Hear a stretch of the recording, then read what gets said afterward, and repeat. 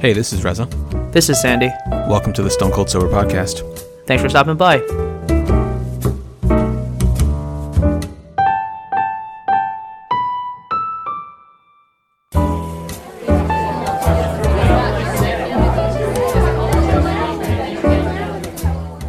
Hello and welcome to the 259th episode of the Stone Cold Sober Podcast.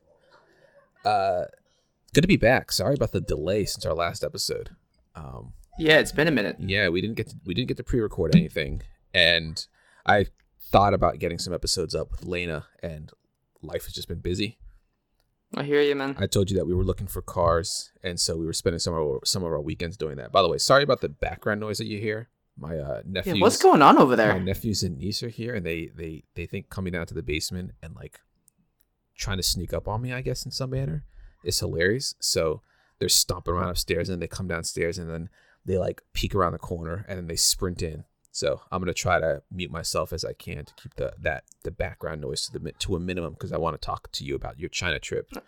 But Lena and I, spent most of our weekends looking for cars, and yesterday we finally decided on the CR-V, so we got it. Congratulations! Thank you. So Honda CR-V. Yeah, man, dude. Honestly, that was like the car we assumed we were gonna get a long time ago. At the very beginning, and so I'm literally just looking at my nephew. He thinks I don't see him. That was the car that we thought we were going to get from the very beginning, and we had a few in the consideration. We were primarily looking at the Hyundai Santa Fe, the Subaru Forester. We considered the Nissan Rogue as well as the Toyota RAV4, but both those two cars ended up being a bit too small for our needs, so we kind of were able to eliminate those pretty easily. But the Subaru was a little bit too small for us, and then we ended up eliminating it based off of that alone. And then we were really thinking about the Santa Fe and the CR-V. So yesterday we looked at the CR-V, and we looked at both the Santa Fe and the CR-V, and Lena didn't like the way the Santa Fe felt. Like, of all the cars, it has the best space, which is what we were really looking to get to improve our space, primarily for Lena, since she was driving a two-door Civic. And so these we got to get out of that two-door life, man. Absolutely. So the Santa Fe had great space. If for like two adults and a car seat, it was actually going to be somewhat comfortable in the back seat. And so that's what we were looking to try to get, because we do drive around with me, Lena, Gordon, and like her mom and stepdad. So we were really considering that. But it just didn't feel great to Lena when she was driving it around. So we test drove the CR-V, and it felt right for Lena. So nice. That's what we ended up getting. Now, I heard through the grapevine that she really wanted a red car. What is the fascination with red? That's just the color that she likes with her cars. And she's okay with like higher insurance rates for that? Is the insurance rate actually higher for the color of the car alone? I feel like they say that like red and yellow cars have higher insurance rates. I don't know if that's a real thing or if that is just a myth, but I do know that a lot of insurance companies, at least certainly that I've read, will have higher rates for cars that supposedly get more accidents or are just more visible for stuff. So I don't know. Yeah, so I've heard that stuff as well. I don't really know like the if that's real or not. I've never like tried to see what would happen if I were to add a car of a different color and just see what that rate change ends up being. What I can tell you is that my insurance and her insurance are almost identical, and mine is a lot cheaper than hers. So I don't know if that's because of I have one accident on my record. I have one accident on my record. She has two. Neither of those or none of those were our faults. My accident was like 10 years ago now. Hers was, I think, like 3 and 5 years ago, respectively. Not respectively, just 3 and 5 years ago. Right. And she, both of them, she was like completely stopped. One person crashed into her when she was trying to park or leave her parking spot. And then the other one, she was in her car, not moving, and the person hit her. And then the other accident was when she got rear-ended when she was in traffic on 95. My accident, my accident. Jesus, this is going to be terrible to edit. My accident. Nah, leave it in, dude. This is a mess. You guys are you torturing kids in the background to get like information? Right? This is how they entertain themselves. My accident, there was a woman who made a left on red and towards me as I was going straight on the road. And I ended up hitting her. But yeah, she ran a red light. So yeah, that I don't know if so my insurance is like $200 cheaper than hers every 6 months, which is just ridiculous. It's not just the vehicle. When we got this new car, her insurance rate dropped by $4. I think it dropped because this car has a lot more safety features, but I was a little surprised that it dropped. It did not drop much more than that. I can't remember how much mine dropped when I got my new car, but I know mine dropped as well because of like backup camera, that type of thing. Mm-hmm. The fascination with red cars, I think she just likes the way they look, and they do look good. I mean, like some cars really do look good in red.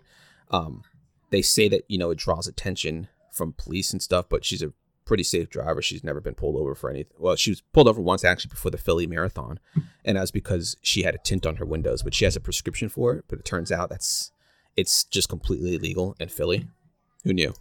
They just like said something to us, but we actually almost missed you at that first stop on that marathon. That's right. Half marathon because of that. Because of the prescription, does she have to have that on her when she's driving? Yeah, so she had it in her car the whole time. It was always just there. So when she got pulled over for it, she'd like just gotten the prescription a few weeks prior. She'd had the tint for the whole time that she bought, ever since she bought the car. And it was when she went to get the car's registration renewed that the DMV was like, yeah, we can't pass you unless you have a prescription for that. So she had to get a prescription for it formally. It's super easy to do. You just tell anybody that you got problems with like glare and stuff, and apparently a doctor will write you a script for it. So yeah, the insurance rate. So she really wanted a red car. The issue was with the CRV, the 2019 CRVs. They're on clearance, and they're almost identical to the 2020 CRVs, but they had like a $2,000 sale for the 2019s. But the 2019s, they only had available white, black, and silver, I think, were their colors. And the red, even if they did have a 2019, is more of a burgundy. It's not really a red. Like Lana she doesn't like the way it looks at all. She wants a more like vibrant or candy red. And they had that in the 2020 CRV, but of course it's $2,000 more expensive. So naturally she compromised and got a white one. Overall, she's happy with it, but yeah, I think she would have been like the, you know, ultimate happy if she was able to get it in red. But yeah, so that was one thing that we've done that we've finished. You get a good deal on it? Yeah, we got a really good deal on it. The big thing was the Santa Fe. Hyundai was having great deals, and with Hyundai, at least with this dealership, they have all their prices listed. You don't need to negotiate. They have there's MSRP, then they have a sale price, and then they have like 2 different rebates going. So already we were getting we would have gotten a good deal with the sale price alone, but then there's like, oh, the car's even $2,000 cheaper than that because of rebates.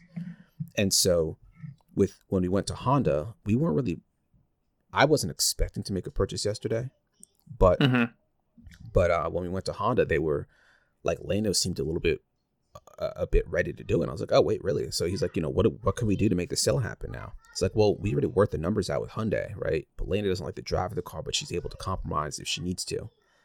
So what would it take to get for us to buy this car? I don't expect you to drop the price down that much.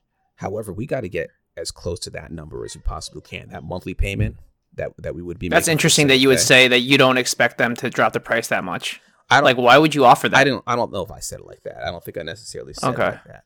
I'm like, yeah, why are you on their side right now? No. They're just trying to make a sale. It's not. So like, I guess the thought is, okay, that we've already gotten a negotiated price from them. I can't remember what the MSRP is, but they've already given us a number, and they say, okay, this is the price of the car. We have a $2,000 discount. We're giving you $500 loyalty because you already drive Hondas, and this is the price we're going to drop the car, but like below that. And even so, with all those deductions, it's still coming out more than the Santa Fe. So it's like, okay, well, here's the thing. I already see the difference. Between the Santa Fe and this. It's a pretty sizable difference in terms of the cost, right? Like that monthly cost, it's probably going to equate to like $1,500 difference. I already know they're not going to come down $1,500, but let's see what we can get. And the thing that was frustrating, and one of the things I don't like when it comes to this negotiation process, is they're giving you all sorts of different numbers. Like, okay, this is MSRP, this is the retail price, this is the price after tax, this is your monthly payment price.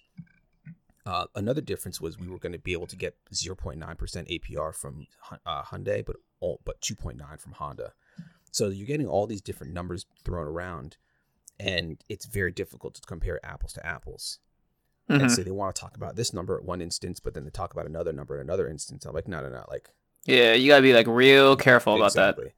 So, because at one point he was like saying, okay, well, what if we were able to get this number down to this? And like, what would it take? And Lena was like, okay, maybe at this number. And I was like, no.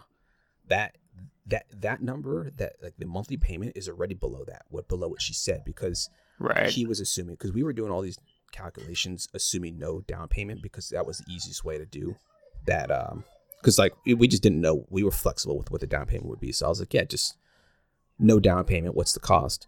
And so he was like, okay, well, what if we do this with a trade-in, and then let's say your down payment's this much? Like, what's the number? And then she said a number. I was like, no, that's with the down payment. So you're going to boost the price of the car. You're going to raise it to reach that number, just to lower it exactly. Again. So it was just too much. So anyway, we ended up doing the deal. No, hey, I'm glad that somebody was paying attention. Yeah. So we did the deal. Lena did a trade-in with her old Honda, so she was sad to let that go. Moving on to a white car or a white SUV, so she feels like that, this is another transition into adulthood. I was like, I feel like you transitioned to an adult a long time ago when you got your own place, or when you got married, or when you had a baby. But I guess getting the non-two-door car is the final nail in the coffin, if you will. So yeah, man, we did that. And then the other thing that I did really quickly, since I've already gone on about 6 minutes too long, since I wanted to hear about China, was last weekend I competed in my first like competition since I was a kid. I did a CrossFit workout like competition. Now, how do CrossFit competitions work? So there are some that can be done individually, but I think a lot of times you'll hear these being done with teams. And so it's basically one gym that hosts multiple teams and athletes from a variety of gyms in the area. So this was at Bear CrossFit, and there were a lot of people who came from Delaware. So people were coming up from southern Delaware, so they were driving up about like 2 to 3 hours to come to this location to compete in this competition.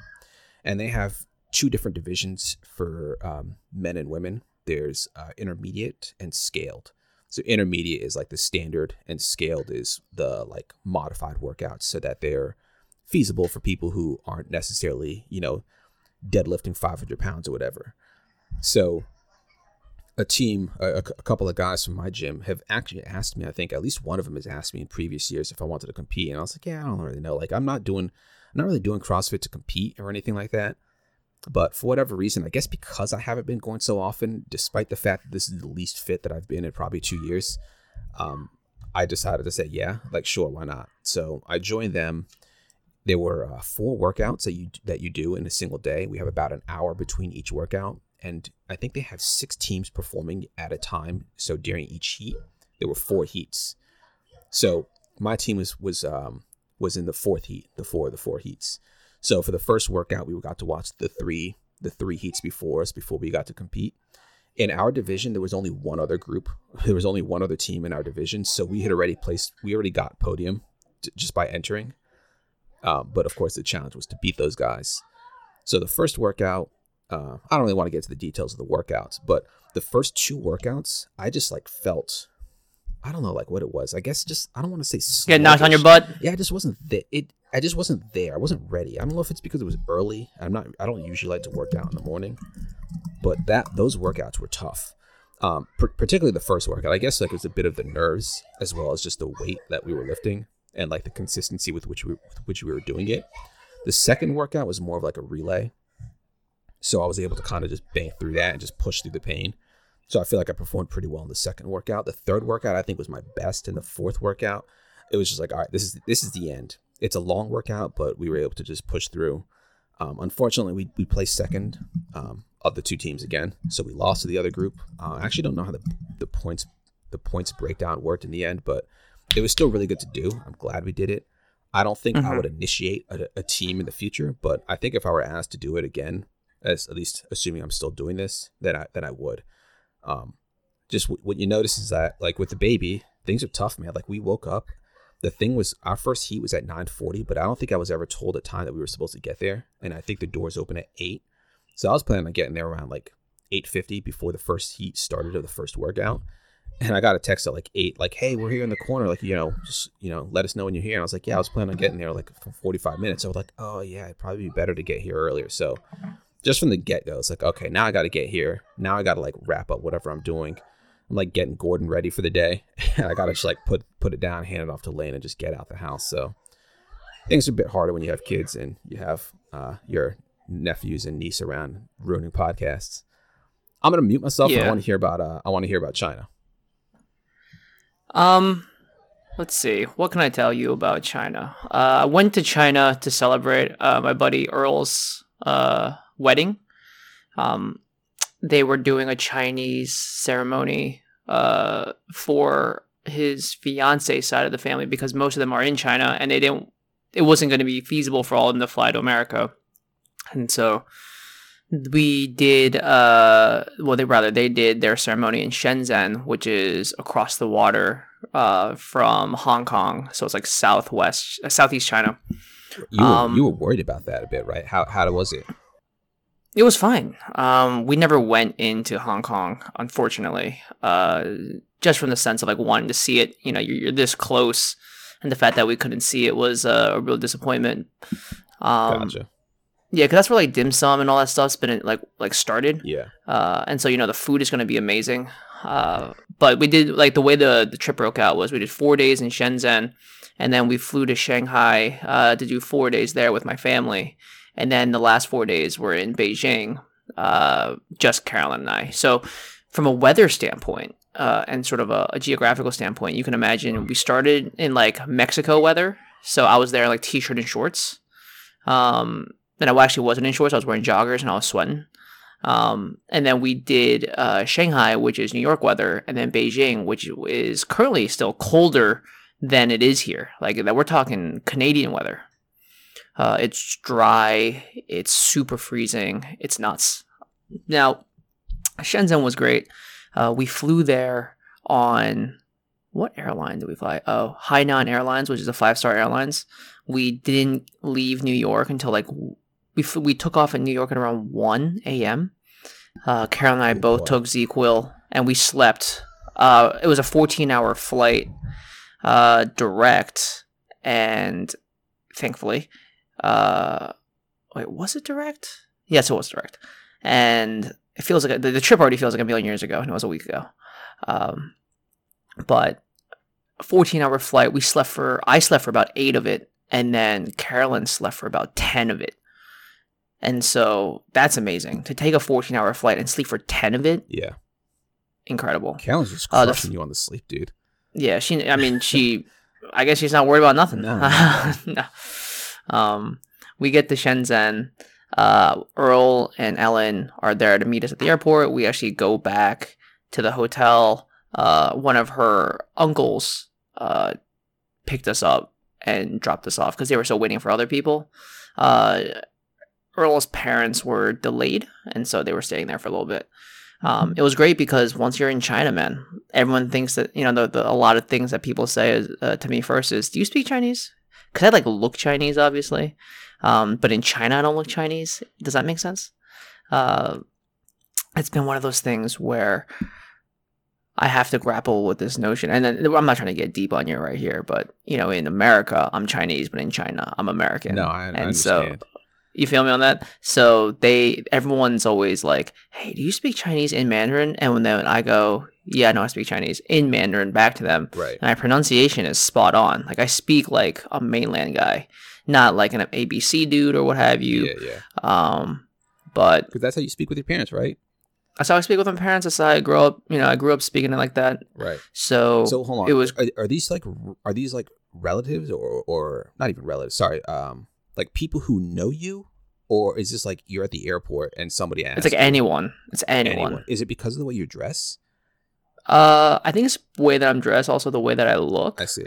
So like when I've gone to Ghana, for example, like they speak English there, but based on the way we dress and the way we look, and also that we're not like, our complexion is a bit lighter than others there. Everyone assumes. Oh, you light skin? Oh yeah, very light skin compared to everybody else. Everyone just assumes, oh, you're American. Like you get off somewhere where we went to one of like the old slave castles where one of like the final points where they would have slaves before sending them over to the Americas. And it's like a tourist attraction. We get out of our van and like people are swarming us like we're celebrities, like they're the paparazzi, and they're like trying to get handouts or this and that because they know you ain't from around here. Right. Yeah. It's nothing like that. Especially as the trip went on in Beijing, people would come up to me and ask for directions. And I just respond in Chinese. I go, hey, I'm not even from around here. I'm asking other people for directions. I do that. But, I do that all the time here at home. Yeah, it's smart. Just be like, people asking for directions. I'm not even from around here.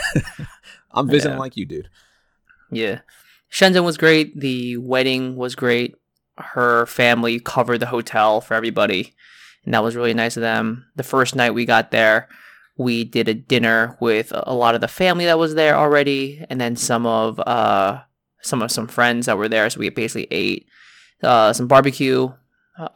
And what's interesting is a lot of restaurants are like in shopping malls in China, and so we were basically like in an outdoor area of the mall eating like really nice food. The next day we had a full day tour, and we were supposed to have a bilingual tour guide. Unfortunately, they didn't give us a bilingual tour guide. They gave us some dude who only spoke in Chinese. And so Ellen had to translate. The bride had to translate for a bus full of like 30 some odd people, which you can imagine it not being the best time for her, because we would have to wait for the tour guide to say something, and then she would translate, and then vice versa. That's frustrating. Yeah, but it was an all-day tour, and we got to see a lot of Shenzhen.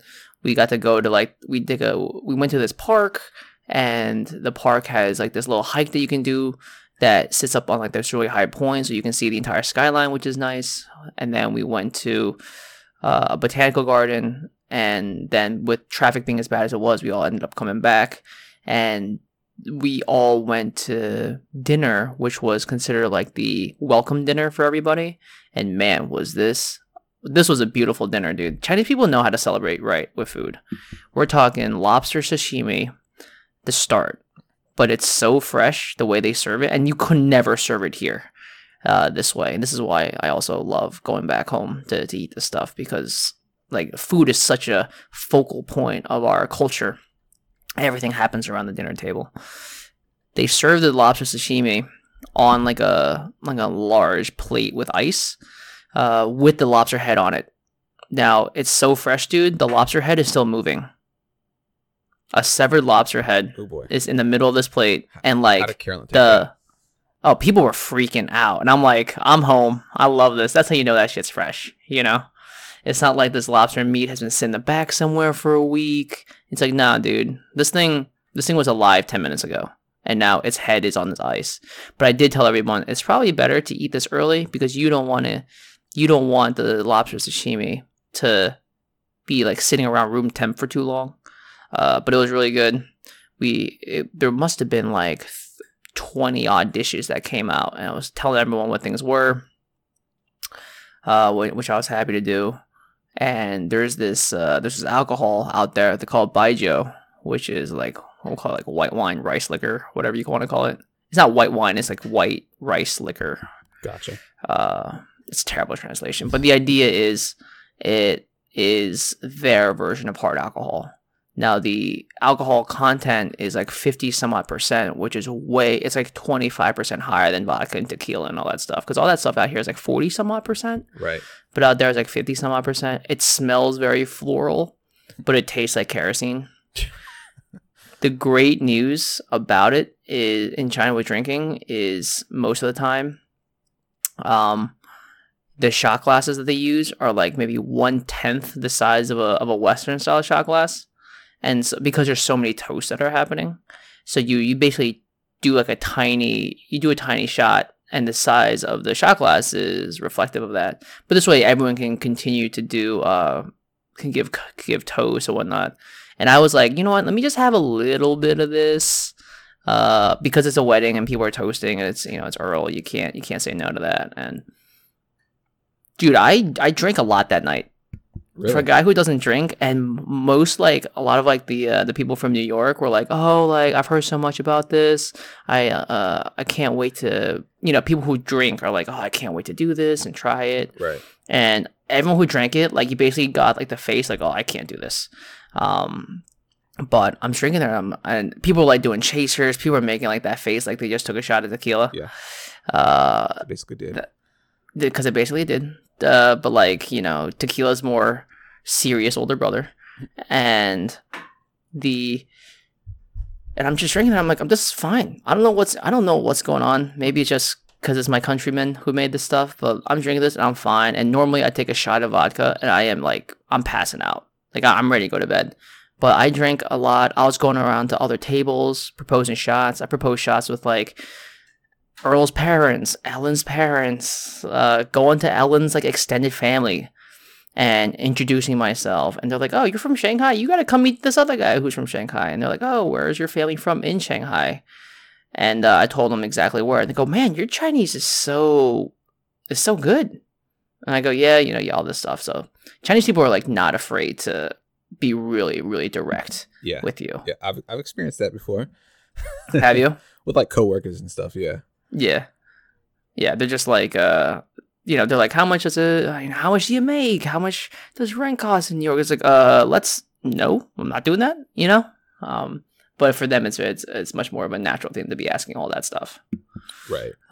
Yeah. The wedding was the next day. It was more of a banquet. It was like in one of those banquet halls in the hotel, which was nice because that meant that no one really had to leave.